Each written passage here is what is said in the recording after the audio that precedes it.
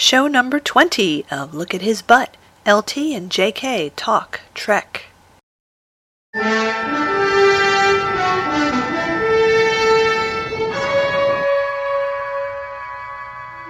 So what is this, like show 20 million? I think so. Yeah, I 20 think so. million or 20,000 or one of those 20s. Leagues Under the Sea. So this is the special BassCon edition of the show. Ooh, we're sitting in our hotel room, our fabulous plush hotel room. And we just got here. And got set up, had a couple of beers. So now you have to understand, getting set up for us involves unpacking AV equipment and snacks and beers and just everything. And on the way here, as we were piling all this on the cart and negotiating the parking lot with this wobbly cart, we decided that's our life support. And if, we're ever asked to beam aboard the Enterprise, and Kirk says, just do you require any special life support, we're going to be saying DVD, VCR, a lot of videotapes, beer, almonds, snacks, popcorn, cookies, iPods, speakers. Yeah. And lots and lots of spare cables. That's half my luggage is spare cables. True. I was just throwing stuff in there today. But we made it. We're here. We're here. We're looking forward to doing a lot of exciting things, but we thought we'd get started with... kick things off. To kick things off with an important news flash. Good evening, Mr. and Mrs. America and all the ships at sea. News flash. George Takei is gay. He caught the gay. He caught the gay. He got the letter. He got the toaster oven. Okay, so we did have people write. I love this. The people hear George Takei is gay, and they have to write to me about it. Of course, they have to tell us about it. Did you hear this? Of course we heard it. Of course, it was all over. It was all over the place. So, first of all, mostly... First of all, it wasn't a newsflash to anybody, really. And we want to offer George our congratulations on being gay. On being gay. Good for you. Good for you. But we did get a couple of fun emails that we want to read. So why don't you kick it off with the one from Jean-Louis. So this is from our good friend Jean-Louis, who has written to us before, and we read some of his mail. Mm-hmm. And he says... I was listening to your podcast, that was the last one, and realized you girls hadn't said anything about George Takei's recent coming out, because that show was recorded well before he actually made the famous announcement. The arch cynic in me wonders if George Takei, apparently unable to rip the limelight away from Shatner on film, even with a consummate display of whining, is attempting to push Bill out of the spotlight in fandom. Will the admission of his true sexuality leave Sulu more open to being the protagonist in slashy fanfics? It seems a vain attempt, but George is pretty desperate for some of that Kirk light. Thank you, Jean-Louis. That was very, very funny. Jean-Louis, I like the way you think. And although I hadn't taken it as far as he's trying to become the premier subject of Slash, I did think, my God, he will do anything to get some attention. It's true. It's so true. So, I haven't read a lot of Sulu fanfic. He's usually paired with Chekhov, isn't he? In Slash? Yeah. Probably. There's been a little flurry of, like, Sulu Rand. Really? Yeah. I read some Sulu Uhura stuff. Yeah, there's been some of that, too. Yeah. But he's never been paired... Well, okay, I haven't read anything where he's been paired with Kirk or Spock. Not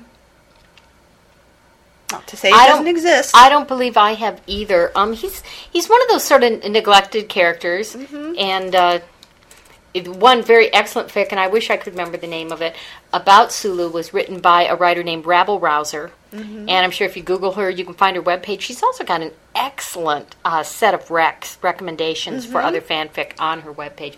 But she wrote a really good story about him that actually got into his character. It was very interesting.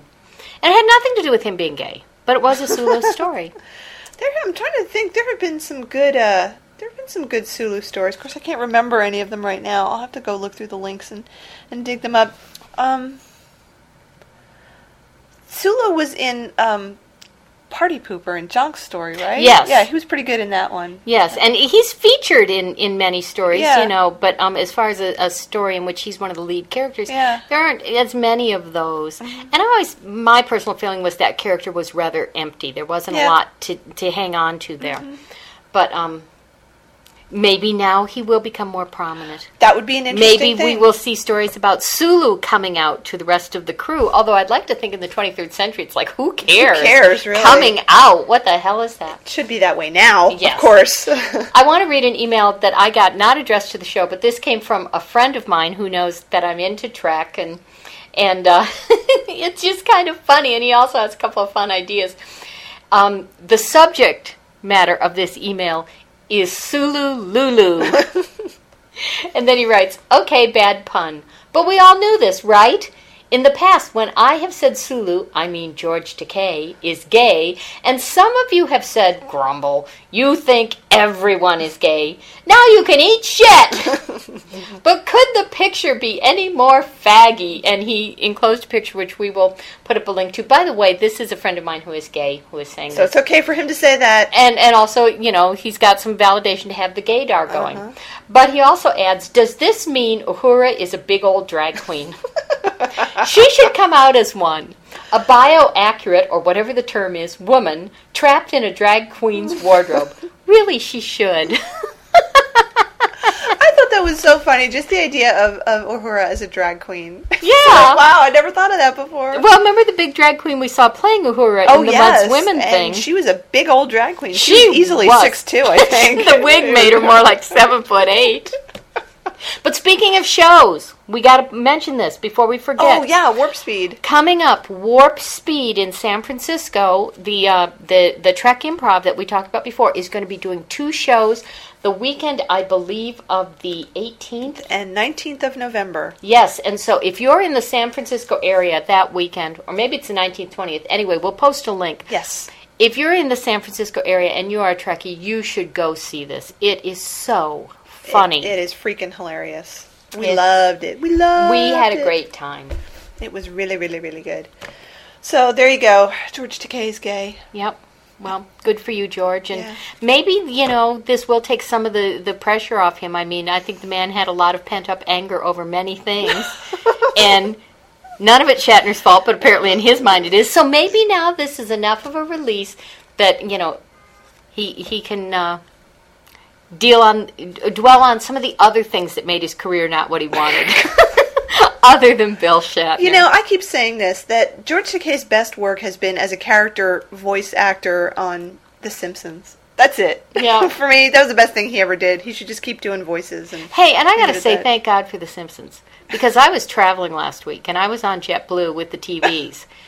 And at first I was like, oh, cool, TV on an airplane. And then it's just like TV at home. There's nothing fucking on.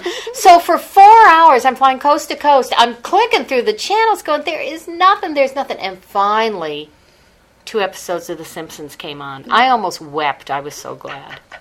So thank you, Simpsons. You saved me. Thank you, Simpsons. We love The Simpsons. The Simpsoys. Okay. So, moving on to our next topic, and we will put in a link to this. I guess you found this on the Trek BBS, or did somebody bring it to your No, I attention? found that.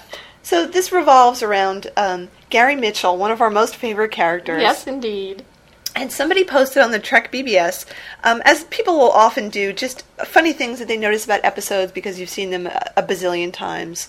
And the original poster said, so this is in the first episode, the pilot. When Mitchell tries to get through the field, the force field, in where no man has gone before, he acts like the field is holding him back like a physical barrier, but his foot is sticking out. Some of the old effects are pretty funny. I enjoy the show much more than some of the newer shows, though. And then a guy who is posting, or I don't know, it could be a woman who's posting under the name of Lieutenant Commander Gary Mitchell, says, as a reply, the force field is weaker at the very bottom so that food can be pushed in without turning off the field. I had also just polished my boots, and the reflectivity helped. Which is a You know what I wonderful love response. is that email to me is so typical of the best of fandom that you come up with some weird ass observation or question, and somebody comes up with a funny, clever, yet semi-plausible reason why it was that way. And it kind of reminds me of the time we were talking about in one episode, Kirk said he had 3 nephews, and then later he only had 1. Yeah. And Wildcat's explanation was it was a horrible transporter accident. Remember. Which is just as plausible as anything else they came up with. There were a few follow-up comments that I thought were really funny. On the foot thing. On the foot thing. Yes. So, After this comment about I had just polished my boots, someone else replied and said it would have helped a lot more if Starfleet had already switched to the miniskirt uniforms. Poor Gary, his story is doubly tragic. It's so true. And then... Dead and didn't get to look up somebody's skirt. And then Lieutenant Commander Gary Mitchell replies, "You're right, I hadn't thought of that. I'll have to work on my X-ray vision if I ever get out from under this rock."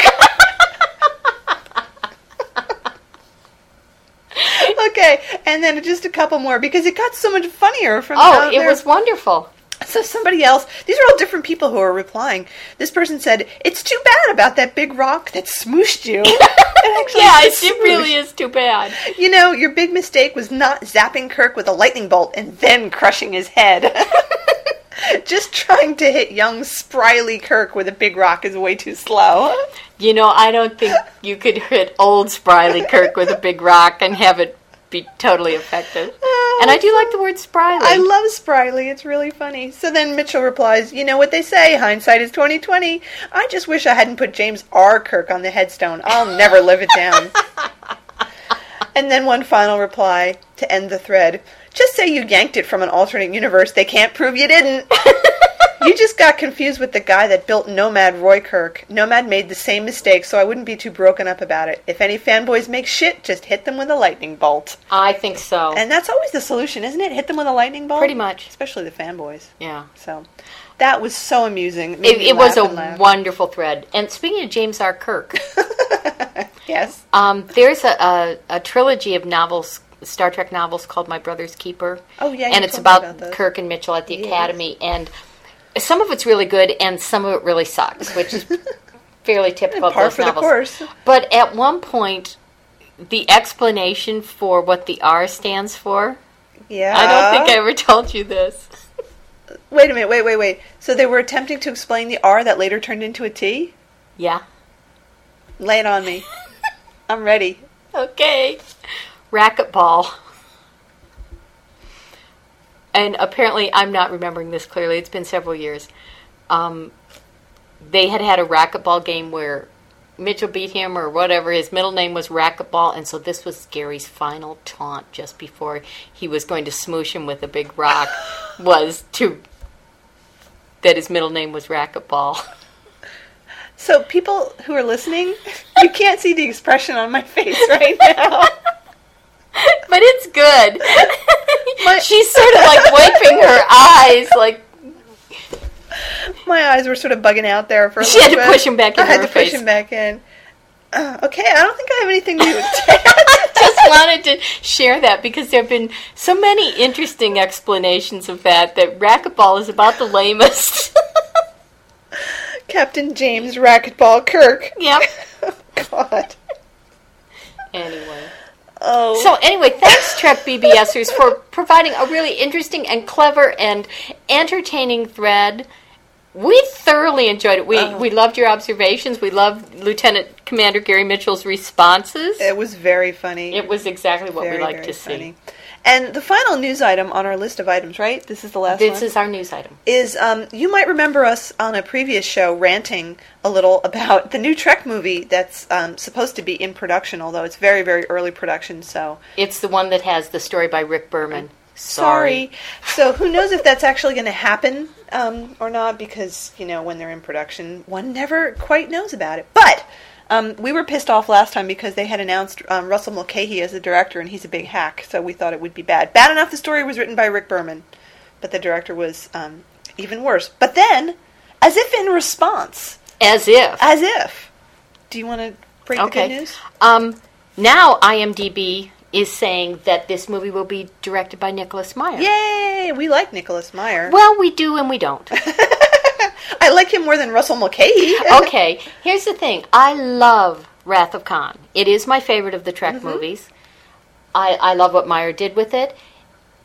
But he also directed, correct me if I'm wrong. Oh, now I have to look him up. All right. Okay, the last one that counts, which is the one with the Klingons, their planet's dying. He directed that one. 6? Yes. I liked 6.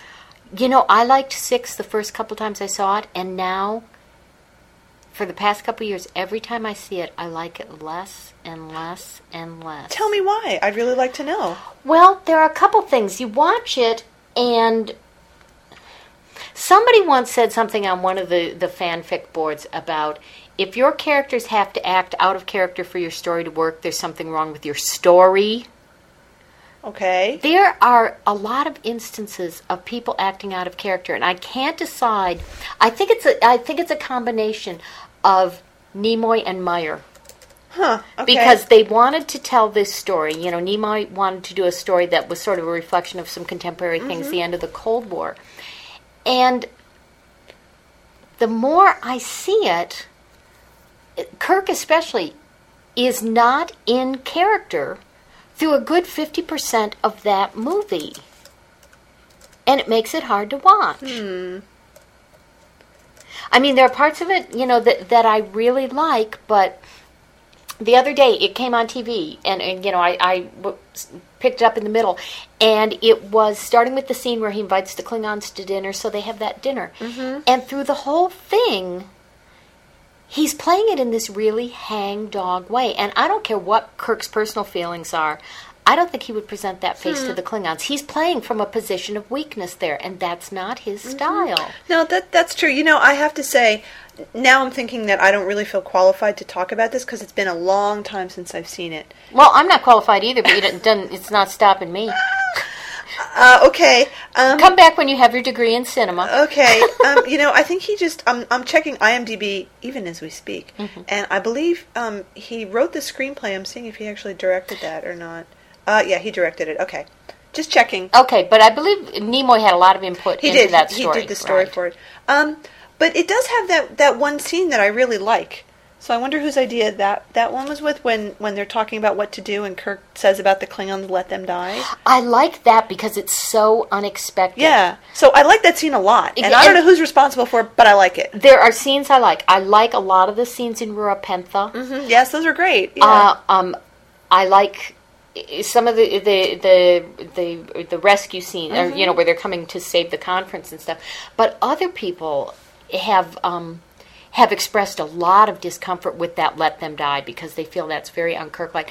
And I also know, and you're probably aware of this too, although you may have forgotten it, there have been long and very vehement discussions about that whole Spock getting the information out of Valeris. Oh, yes, of with course. What some people call the mind rape. Yeah. And that Kirk orders him to do this, that it's done on the bridge in front of everybody else. And so there are things there that kind of give me pause as far as the characters are subordinate to the story, as I said, and I think they get lost.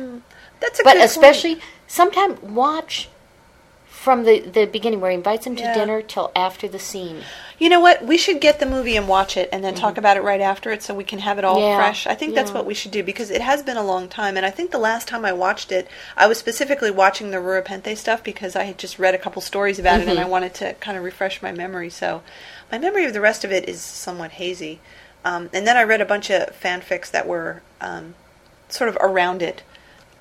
Other things that had happened in there, which were kind of interesting. The novelization of that movie is kind of interesting too. There's way more stuff in the novelization than there was in the movie. Yeah, like whole plots, yeah, whole other plots. Right. So that was kind of weird. But I know one of the other things that was pointed out to me, and I remember the first time I saw it, I thought this was weird. Remember there's a scene of. It's an interior Enterprise scene where Kirk, or who's ever in charge at that point, it might be Spock, is making some announcement. So we see some scenes of the crew listening, you know, stopping in the hall as they always did. But there's one where they're all stacked up in these bunks. And remember, Kirk's quarters was really tiny and compact, and he had this little narrow bunk. Yeah. And a number of people kept saying, Nick Myers thinks the Enterprise is a submarine. And I, you know, every time I watch it now, I think of that, and I'm thinking, yeah, that is not at all typical of the crew quarters we saw. No, never. I mean, see, I had either not really noticed these things or noticed them and forgotten about them. I think Nick Meyer loves submarines because it's been pointed out before that a lot of Wrath of Khan is a submarine story. Course. But I love Wrath of Khan because the people are in character and the new things we see, I feel, gives us more insight into the character. Whereas I feel that some of what we see in 6 is more jarring.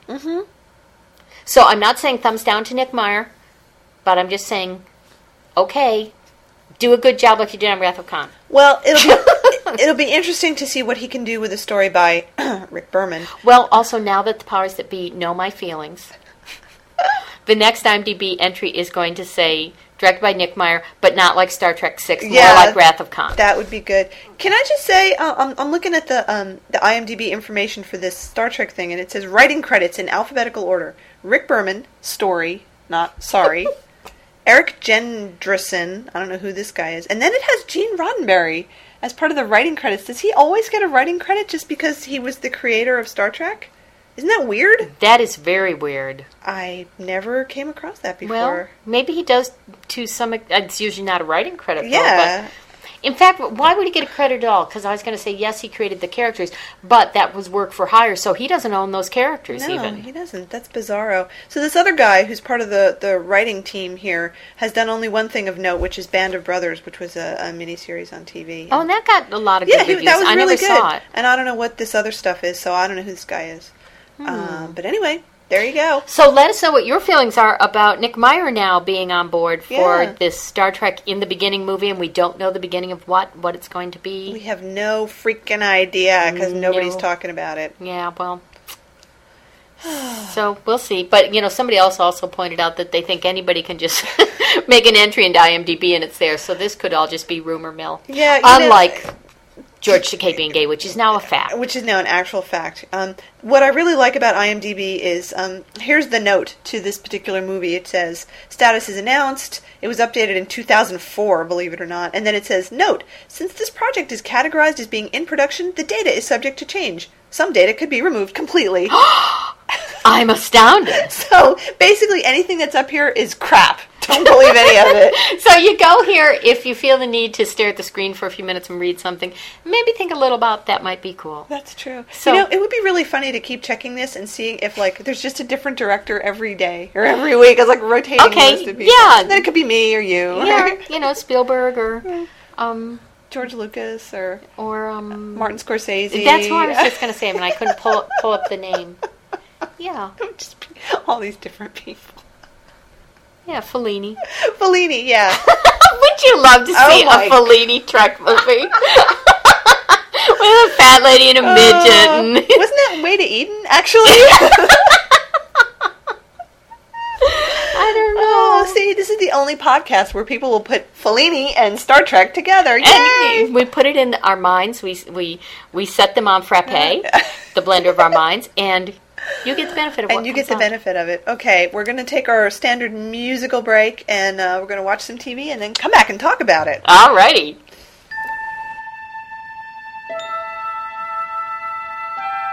Space, the final frontier. These are the voyages of the Starship Enterprise. Its 5-year mission, to explore strange new worlds, to seek out new life and new civilizations, to boldly go where no man has gone before. A commercial? No way, dude. This is just to remind you. Email lookathisbutt@gmail.com. Website lookathisbutt.blogspot.com. We want to hear from you. Send us anything. Email, audio comments, pictures. You send it to us and we'll talk about it.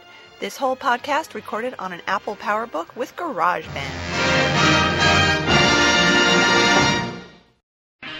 This show is part of the Out of This World Entertainment on the Sci-Fi Podcast Network. TSFPN.com. Hobbit, Hobbit, Hobbit, Hobbit, Hobbit, Hobbit, Hobbit, Hobbit, Hobbit, Hobbit, Hobbit. Okay, no more Hobbits. Right, and that's the new rule. Because we just watched 2 episodes of Boston Legal and had too much of The Hobbit. Way too much of The Hobbit. Even The Hobbit having sex on screen more than once. Yeah. It was icky. Yeah. Really pretty icky. Pretty icky. Ugh. Next, they'll show us his hairy feet and we'll just throw up. Oh, that would be so bad. And he combs his hair with a fork, you know? Just not good altogether. Okay, so just to catch you up, the 2 episodes we just watched were, let's see, the Halloween episode. Uh-huh. And the one before that, I'm trying to think what the cases were. We didn't watch any of the cases. Well, yeah, I'm trying to remember, though. Well, anyway, both these episodes, first of all, big criticism, did not have enough Denny Crane. Not nearly enough Denny Crane. The one before that was the one where we saw Lori supposedly filing her right. lawsuit for sexual harassment or harassment however you're supposed to say it, and Denny trying to apologize to her. Which is fairly amusing.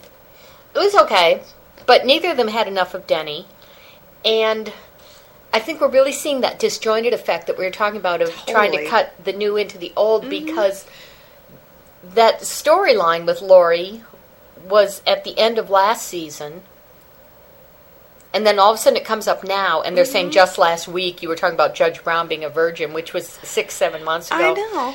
And it just sort of plopped in, and then it ends with him going, wow, she really might sue. And then next episode we don't see it again. We don't see anything about it, no. And, you know, she's not there. She's not in any of the meetings. She's not in the office. She's not walking around. It seems a little ridiculous to play at her still being there as one of the lawyers.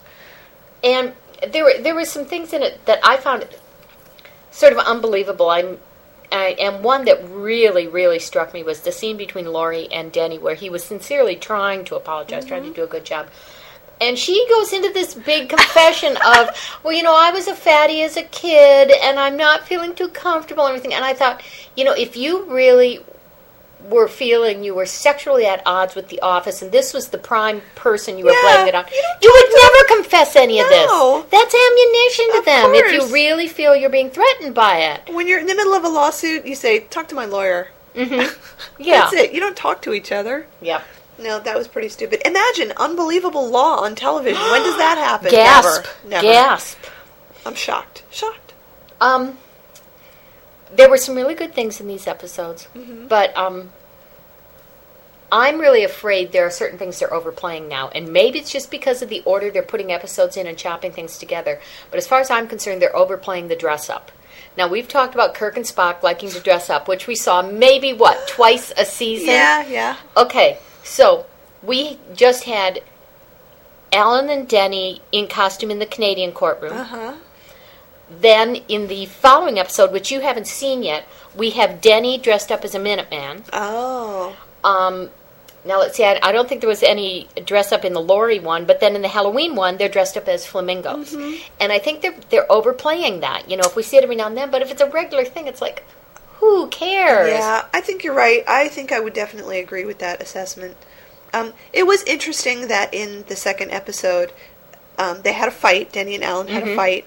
And I thought that was handled fairly realistically. It was. Yeah. And I especially thought the scene where Alan came into Denny's office trying on half of his Halloween costume, and Denny it wasn't playing it for laughs at all. You know, I can't look at you. I don't want to speak to you. Go away. It was really well played. That was good, because you weren't expecting it to be serious at all. No. And he played it totally straight. So that was good. Which is difficult to do with a man in a flamingo costume. This is true. And I thought that Alan's attempts to reach some kind of forgiveness with him, that he continued to do it, and in a gentle way, and even though he kept getting rebuffed, he came back. Seemed very realistic also. That was good. And I thought it was good, too, that neither one of them... Well, it didn't come down to, I'm right and you're wrong. It came down to, we need to be able to talk about this. And whether you're talking about their friendship or you're talking about the war or you're talking about whatever, I thought that was a good approach to take. Yeah. That Alan very much did not want that to polarize them. No, I agree. I have to say, in the very last scene, when Alan and Denny are standing out on the balcony in their flamingo costumes, smoking their cigars and drinking their scotch, did you notice that there was a long shot when you could see the two of them standing there, and then it cut to some close-ups? In the long shot, it wasn't Shatner in the costume. Oh, really? I didn't notice that. No, it wasn't. They had artfully put some fencing or something in between the camera and the two of them, and it was obscuring the guy who was supposed to be Shatner, but it wasn't him. I wonder why. Probably because he doesn't look that good in a flamingo costume. Could he look worse than he does in some other things? Like the hunter costume? I don't think he has the legs for it, frankly. Well, I don't think Spader does either. No, neither of them really had the legs for a flamingo costume. But you know, I don't think it was Shatner. Maybe though. Maybe that was what was being filmed when he was carted away with his kidney stone. And they had to get a stand-in flamingo. That could be. That could be. I don't know. But anyway, I just thought I would point that out to you. Wonders of television. I wasn't sure if you'd seen that. Okay, now I want to talk about something that I also think they may be overplaying unless they're going where I think they may be going. Maybe. Okay. We have had now 3 or 4 episodes, smack dab in a row, pretty much. Maybe one didn't have this in it, where Alan's being nice to Denny, and Denny says, I'm not going to sleep with you. Okay, the only punchline there can possibly be to that joke is for them to sleep together. And I think for the season closer. Really? Oh, there's an idea. That would be interesting. I'm not saying I really want to see it because the idea of these chubettes in bed together, although more appealing than the Hobbit sex, still doesn't, really do it for me. But they're playing that so heavy. And when they were in the flamingo costumes in that last scene, there was a point where Alan started to say something to Denny, and he moved in very close. And just the way he moved, the way he put his hand out, I wish I could remember what he was saying. It was like he was coming on to him. Seriously coming on to him. How interesting. Well, they did a little bit of dialogue that maybe would play into that. When Alan and You Denny... look pretty in pink. Well, no, that wasn't what I was thinking of. But that's good. When they're in a different scene, when they're outside in the fake patio furniture. Yes. And they're talking, and Alan's talking about how he misses Tara. And Yes. Denny says, I'd rather have a friend than a wife. I've been married 5 times. I should know. And... That's the one I'm talking about. I had it Okay. confused. When Spader moves in to do his Yeah. quote about Ralph Waldo Emerson. Yeah, he gets very close. It's like a come on. Yeah, it is. And they're both, the subtext is definitely there, that they're much happier with each other as friends than either of them might be separately with a woman. Right. And doesn't Alan say something like, when he says that quote from Emerson about how a friend is nature's greatest invention or something like that, he said, I never knew what that meant until I met you, Yes. Denny. Yes. So, who knows? Who knows? But I'm just thinking, if you're going to keep repeating it, there's got to be a punchline to it. I don't know. And that's the one that occurs to me. Well, maybe Denny will adopt Alan as his son. Okay. Well, there was also the line about, I've loved you like a sister. That was pretty funny. Yeah. So, maybe the goal is to find out how the two of them can end up together, and there could be several paths for that to happen. Yes, there could be. So, Be interesting I'm to see. open to all these options. And now we know that they're all listening to our podcast, and they're going, damn, they figured it out. I know. Now we have to do something else. Because we're so smart. I want to talk about one other thing. Oh, yes, please. Sort of having to do with Boston Legal. And it's one of those strange things that occurred to me just sort of driving around, which is when my mind wanders freely because all I have to do is watch for red lights. I was thinking about the impact of certain media things. Star Trek. The Beatles. And what I was thinking is the Beatles were a huge impact on all of culture. And we were all aware of it at that time. There was the screaming, there was the coverage, and there was, the crazed fans. There was the whole thing. And so I think at the time people were aware this is a big deal. And I think the Beatles are still culturally significant. But after they broke up, as individuals, I think their significance is still that they were in the Beatles. I think as individuals, they are not as relevant in their contributions, any of them. Right? Yeah, I think that's probably true. Yeah. Okay, look at Star Trek. Star Trek as a phenomenon, as a group of people, as a TV show, I think had as big an effect. But at the time when it was on, nobody knew it. Nobody really knew what kind of effect this was having until the cons really got rolling. So Star Trek, again, had this huge effect.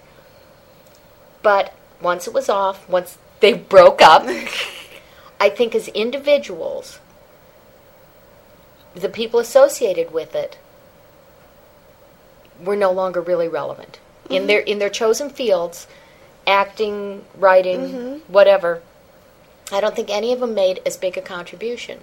Now here's the difference. Okay. Here's the point Here of comes. this. Here comes. I think that is still true for the Beatles. I think that is still true for Star Trek. With one exception. Yeah.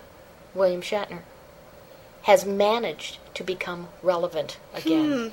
I'm not saying that the contributions he's making now with his album and with Boston Legal are as big as Star Trek.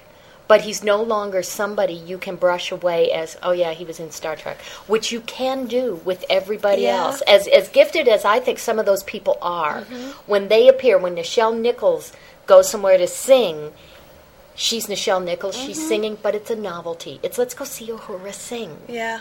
And when Nimoy, does his photography thing, I think a lot of the audience goes because it spots photography. Yeah. I think Shatner has finally found another way of doing what he does best and being recognized for it. I think you're right. I think that I agree with that. I think that's a good assessment of it. As a side note about the Beatles, I wonder if John had lived, whether that would have been true for him as well. It might have because been. out of the four of them, I think he had the most, as we've seen, he had the most potential to actually reinvent himself and become relevant again after coming out of seclusion for so long and having new things to say and new ideas. So it could have happened for him. It could have happened for him. Yeah. Yep. Huh. That's interesting. I'm now mentally going through lists of other people who have been in other Star Treks, and I mean, Patrick Stewart was a famous actor before he really landed, I mean, in England anyway. And he's done lots of stuff beside that, but he's not still a household name except as his Star Trek character, really. And out of the other ones, I mean, Will Wheaton has sort of reinvented himself, but only in a very fairly limited circle. I think most people out of the internet fandom don't really know who he is, aside from him being on the show. If you spoke to people who were fans of his writing, I don't think there would be anybody who didn't know that he wasn't part of Star Trek. And then for the other shows, I can't really think of anybody. It's like, I mean, they've all done other things. Well, and think of anything. I mean, obviously, it didn't have the impact on the level of, let's say, the Beatles or Star Trek, but like Dallas was a huge, huge craze. And certainly Larry Hagman had a career before that. I Dream of Jeannie. Barbara Bel Geddes had a wonderful career before that. But, Hagman's done a few minor roles since then, and I don't think anybody else has done much of anything. So it in a way is a curse to be part of a big hit. Yeah. But it was just interesting to me when I started thinking about it, because the Beatles, I was at the right age to be a Beatles fanatic when they, first came to the U.S. and everything. So that was, a big deal to me. And to think about that Paul McCartney is appearing, I don't know, this weekend in San Jose, and he was my favorite Beatle, and I could care less. I could just care less.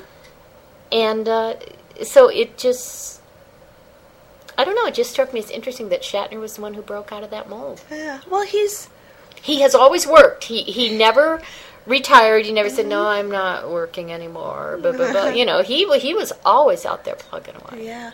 I think part of it has to do with how much of the character of Kirk was really him. That he had invested so much of himself in that character, and that was what made the character compelling to a certain extent, was because Shatner himself is a compelling sort of personality. He's very take charge, he's very charismatic, able to command attention and draw attention to himself, and he's continued to do that in other ways throughout his career as himself and not under the shadow of Captain Kirk, by saying it wasn't, I'm not saying this in the right way, it wasn't that Captain Kirk made Shatner, it was Shatner who made Captain Kirk. I heard somebody once, and I can't think who it was a TV actor who was in something that ran for a long time, but he was talking, I thought this was really interesting. He said, whoever you think that character is when you start out in a TV show, after it runs for a very short time, you realize you are living that character for many, many hours of every single week while you're rehearsing and preparing and filming and everything. And he says you end up doing one of two things. Either playing it very, very far from yourself. So you're playing like a caricature, kind of like, Cliff the postman on Cheers. Or you play it very close to yourself because that's easiest to slip into. Yeah. And I only once was in a fairly long run of a play, but it was improv, a good part of it. And we all found that as it went on and on, we were playing more and more of ourselves in it, simply because that was going to be the easiest response to improvise, no matter what was thrown at you, was something that came right out of yourself. And so I think that's very interesting what you're saying about Shatner made Kirk. Do you know who said that? No? Shatner. No! It was in one of the books. I distinctly remember that. God, no, I wasn't thinking it was him at all. Yeah, it was him. I'll have to dig up the book that he said that in. But somebody was asking him about the grind of doing it, and that was his answer. Wow. I thought it was... Damn. He's just so on top of it. Bill, and you see, he's in my mind even when I don't know if he's in my mind. You don't know his there. That's so funny.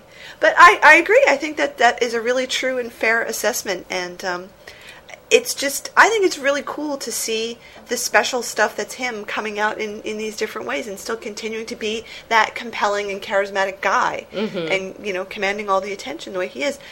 It's funny when you say that. I'm thinking about Nimoy because what he had to do as Spock was to suppress so much of his own personality, which you see in the things with Shatner, because he's got a great sense of humor, he's very funny and, very warm and like that, and having to shut all that down in order to be Spock. And I think other actors could have done that role, maybe not in the same way that he did, but just as well as him, to a certain extent. And it was really Spock who made Nimoy's what he is. If he hadn't had that role, he would have been a good actor. Yeah. But he never would have been the person that he is. Well, because of that. I think, too, talking about shutting down the emotion, I know he talked about it in either I Am Not Spock or I Am Spock, one of them. Talked about the emotional toll that took on him to play that day after day after day, and that it put a big strain on him, and I believe that was part of why he wrote I Am Not Spock. Was to try to break from that. Yeah. I'm wondering now, I'm thinking, what if they had hired somebody else to be Kirk? Like Jeffrey Hunter? Well, Jeffrey Hunter, obviously they weren't looking for that sort of actor, somebody who was much more passive and intellectual. Who else could they have hired who has the same kind of commanding presence and charisma and sex appeal and charm and hotness. And charm and hotness. I mean, who was around at that time who worked in television, not a movie actor, because they couldn't have gotten somebody, they didn't have the budget for it, right? Right. It would have been somebody who was on TV. Well, who they could have used, but it would have been a very different Kirk. Who? Gary Lockwood. Oh, that's true. Ooh, that would have been interesting, but he's... He does not have... He's got a very different brand of charisma. Yeah. I mean, there is a certain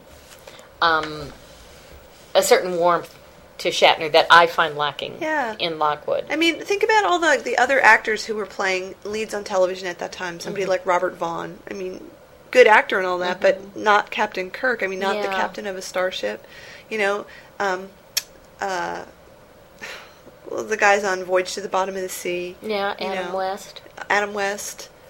Other TV actors at that time. Fred McMurray, Who else could they really have gotten in that role? Unless it was just some unknown person. And I don't think they would have hired an unknown because they needed somebody with a little bit of recognition. Right, and Shatner was... He was well known on television. He was well known, yeah. He wasn't, a huge name, but he had also done movies, and I understand they were kind of surprised when he agreed to take this because he had kind of a movie career going. What's interesting to me is prior to Star Trek, in movie auditions and things like that, Shatner was up against many, many times for the same role, Paul Newman. Really? Oh. And it's really interesting to me to watch the Paul Newman movies from those periods. And you can, if you know Shatner, as we do, because we have studied him for so long, you can kind of see where he would have played it. And you realize that in certain cases that would have been really wrong for him, and in other cases it would have been outstanding. Yeah. Huh. How interesting. Well, they are contemporaries. Yeah. And they were both, young lions of Hollywood coming up at the same time. I wonder, so here's a question for everybody who's listening. If you could play What If and say, who else could have played Captain Kirk, who would you pick? I'm really curious to know what people think. It would have been a different show and a different role, but who else could have been in that position who could have carried off a role like that of Captain Kirk as written? And, this is something I think people don't realize so much, but in writing series television, as you get to know your actors, you tend to write towards their strengths. Oh, sure. And so, like, the only reason we had a scene where Dr. Crusher and Data were tap dancing is because both those actors could dance. Yes.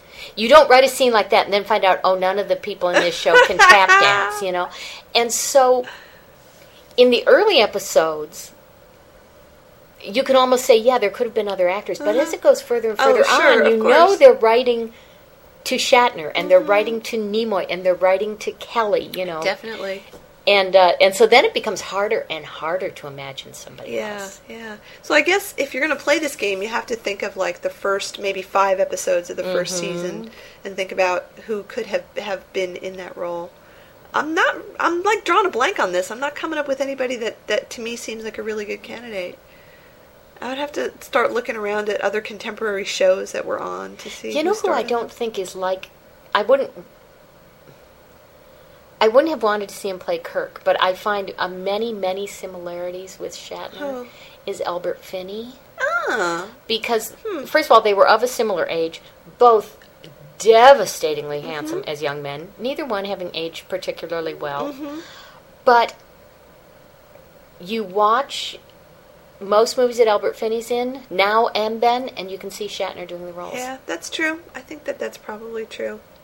Here's another what if for our listeners, because it's a what if I really like to play much more than who else could have played Kirk, because really nobody. What other roles would you want to see him do? On TV or just in general? Anything. Well, we talked once about seeing him do Shakespeare again. I would love to see him do King Lear. Oh my God. I think that would be such a role for him. Because a lot of that is in the Denny Crane character. I mean, the mad cow disease and everything like that. It's true. You know? And so he's going to have, Laurie and Lake Bell and those people as his 3 daughters? Yeah. I think he would be brilliant in Lear. I really do.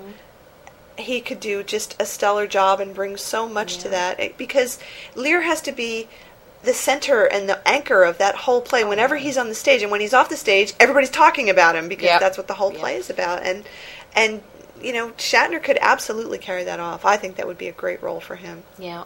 Either on stage or in a movie if somebody chose to film it. You know what I would really love to see him play? I would love to see him play Henry in The Lion and Winter. That would be And great. I had actually posted something about that to his bulletin board a couple years ago. And then right after that, Patrick Stewart did it. And I'm going, no. Patrick Stewart, he has passion, but he has the British actor's passion, which is not as internalized. I was going to say he's not volatile enough. Yes, and oh man, I think Bill could just rip up the stage or the screen, whatever. Well, now you know what else that I think Bill would be great in? Speak on the Shakespeare thing. I think he would make a great Falstaff. Oh God, yes. Oh my God, in yes. so many ways. I mean, he could be in part 1. He could be, you know, the jolly fellow and the debaucher and the leading young Hal to everything. But he could also play the tragic Falstaff at the end when he realizes he's outlived his usefulness and he can't play with his friend anymore, and that part of his life is over. I think Bill would do a great job with that. I really do. That's true. That's very true. Yep. Because, you know, when you see Orson Welles do that role, you realize, you know, how much of himself he brings to it. Because that's where he was in his career. Like, he had seen all this stuff go by, and he had been the young guy and had identified with the Hal character, and now, you know, realizing his time is gone. Yeah, that's true. That's true. That'd be great. I'd love to see him do some Shakespeare. That'd be great. Yeah. I know. I don't know whether I would have to think about other classic roles, like of plays or movies that have been done before. I always tend to think of him as an authority figure, but it would be interesting to see him not as an authority figure like Falstaff. Right. Well, and in a way, like you're saying, it's very similar to the Denny Crane. Denny is a former authority. Yeah. But, not anymore. Not anymore, yeah. Yeah. It's always interesting. Well, listeners, these are some interesting what-ifs, and we would really love to hear what you have to say. That's right. And we'll pass them along to Mr. Shatner. Well, now that we know important people like IMDb listen to our podcast. We'll just put it out there. That's right. And so hopefully within the next year or so, we'll see Bill doing Falstaff and Lion in Winter and some of our other favorites. Or doing Julius Caesar and playing all the roles himself. Well, yeah, which would require him to stab himself in the back, but he's done it before. Well, you know, really, especially for the Shakespeare. Yes, I would love to see him, play the whole thing, but even he could do recordings. Okay, so the phone rang, so we have to wrap this up because our hookers are here.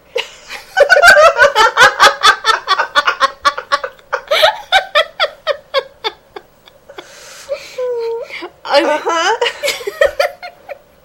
not even that late. And one of them's in a Captain Kirk outfit. I get the one in the gold shirt. You get the green wraparound. All right. What? Record what? What were you talking about? Oh, I was saying that even if Bill, didn't want to do a full production or anything, he could do recordings of it. Oh, that's true. I'd listen to that. I'd totally listen to that. That'd be great. Mm-hmm. Yeah. Cool.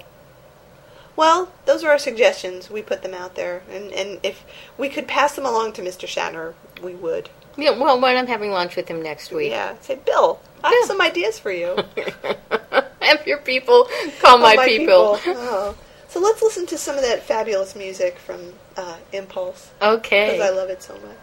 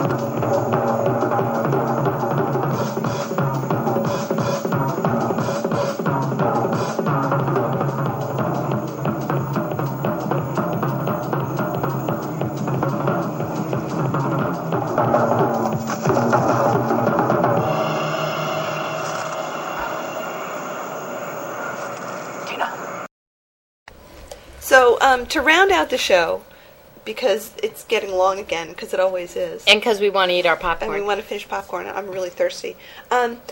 We were notified by one of our friends that there's a fan page for Boston Legal that's at boston-legal.org, and they have a podcast where they do like a half-an-hour commentary on each episode, kind of like what we've been doing, but I think a little more serious, where they do episode summaries. And I want to point out, boston-legal.org, I don't believe is part of the ABC website. This is no, it's separate. It's a fan thing. It's totally, and it's great. They have all these pictures. Oh, and yeah. Lots and lots of stuff. And they get a lot of stuff from ABC. They do. So, and we often go there for reference material, like when we need to figure out what the hell something is, or to look up interesting things, or to get video clips or screen cap. So we like them very much. So on the most recent podcast that they had up, and I'll put up a link to this, they had a woman as a guest on the show who was talking about some parallels between Star Trek and Boston Legal, obviously based around Shatner. And she brought up some interesting stuff, and some of it was not so interesting, and some of it was a little off the wall. And it was implied that this might be a regular feature on the Boston Legal podcast. So website. Well, do they do a podcast every week? Okay, all right. It's a real podcast. Okay. So what we're saying is, we think it should be us. And you think this too. To put it bluntly. So that's what I'm telling you all. I think it's a good idea, and so do you. So what we'd like you to do on our behalf is maybe visit the bostonlegal.org site, maybe drop them an email to tell them about our podcast and how much time we spend talking about frickin' Boston Legal. But don't say frickin'. Sure, you can say frickin'. Say fucking instead. That's much better. And that'll get their attention. And how much we know about William Shatner and Star Trek, because we are experts. We have deep and thorough knowledge of and William we Shatner. have so many books like the Shatnerica and tapes of his early work and everything that we can draw on, as you have all heard. Really, and we can talk off the cuff about this stuff too, because we just know it. So because we do a podcast once a week that's totally off the cuff. So listeners, on our behalf, if you could find the time in your schedule to just bop on over there and maybe drop them a quick email saying, you know what, listen to this other podcast and see what you think, and maybe talk to us, because we know what the hell we're talking about. Yeah. Yeah. And we don't confuse Surik and Sarek. Like they did on that show. Oh, dear. Yeah. Oh, dear. Yeah, see, Yeah. that's like a newbie mistake. Yeah. And we would never make a mistake like that. That's right. Okay. So that was my little rant-ette. Okay. And instruction, homework, as it were, to our listeners. Because we haven't given them any homework for a while. I know. And they've been pretty lame-o on some of the homework we have given them. Yeah, but the ones who do the homework That's do true. it really That's true. well. We have to say, the emails are great. Everything that we've been getting from people. The photos, the links you send us. Everything has been just wonderful. And I'm going to close, if that's okay. Yeah. With, if I can grab this. Maybe it's not going to work right now. I wanted to read a piece of email that we had gotten from somebody else who did the battle cry thing. Oh, yes. Because we asked you, what is your battle cry? And somebody wrote to us and did tell us their battle cry. And here it is. So this is from Miranda. Thanks, Miranda, for sending this in. And this is her battle cry. Hark! Who is that running over the desert? It is Miranda, hands clutching a burning branch. And with an ominous howl, her voice cometh. You in some shit now, muffa. I pillage faster than the superflu. Man, we'd be scared, Miranda. We'd be so scared, because we in some shit now. Mofo. Mofo. So, yo, turn that shit off. Ain't nobody gonna buy this record. Ain't nobody gonna buy it. Maybe I'll play a little bit of that song at the end Yes, of the show. What do you think about that? We've been singing this song pretty much all night. Yeah. Just because we both like it a lot. Because we both like it, so I think we'll close with a song. And, you guys shouldn't read anything into it. It's just a funny song. Okay. I don't care about nothing, man. Roll another blunt. Yeah. Oh, la da da da da da. La da da. La da da da. La da da da. La da da da. Yeah. I was gonna clean my room until I got high. I was gonna get up and find the broom, but then I got high. My room is still messed up, and I know why. Why, man? Yeah, cause I got high. Because I got high. Because I got high. La da da da da da da. I was gonna go to class before I got high. Come on, y'all. Check it out. I could have cheated and I could have passed, but I got high. La da. I'm taking it next semester, and I know why. Why, man? Yeah, cause I got high. Because I got high. Because I got high. Go to the next one. Go to the next one. Go to the next one. I was gonna go to work, but then I got high. I just got a new promotion, but I got high. La da da. Now I'm selling dope, and I know why. Why, man? Hey, cause I got high. Because I got high. Because I got high. La da da da da da. I was gonna go to court before I got high. I was gonna pay my child support, but then I got high. No, you wasn't. La da. They took my whole paycheck, and I know why. Why, man? Yeah, hey, cause I got high. Because I got high. Because I got high. La da da da da da. I wasn't gonna run from the cops, but I was high. I'm serious, man. I was gonna pull right over and stop, but I was high. La da da. Now I'm a paraplegic, and I know why. Why, man? Yeah, cause I got high. Because I got high. Because I got high. La da da da da. I was gonna pay my car note until I got high.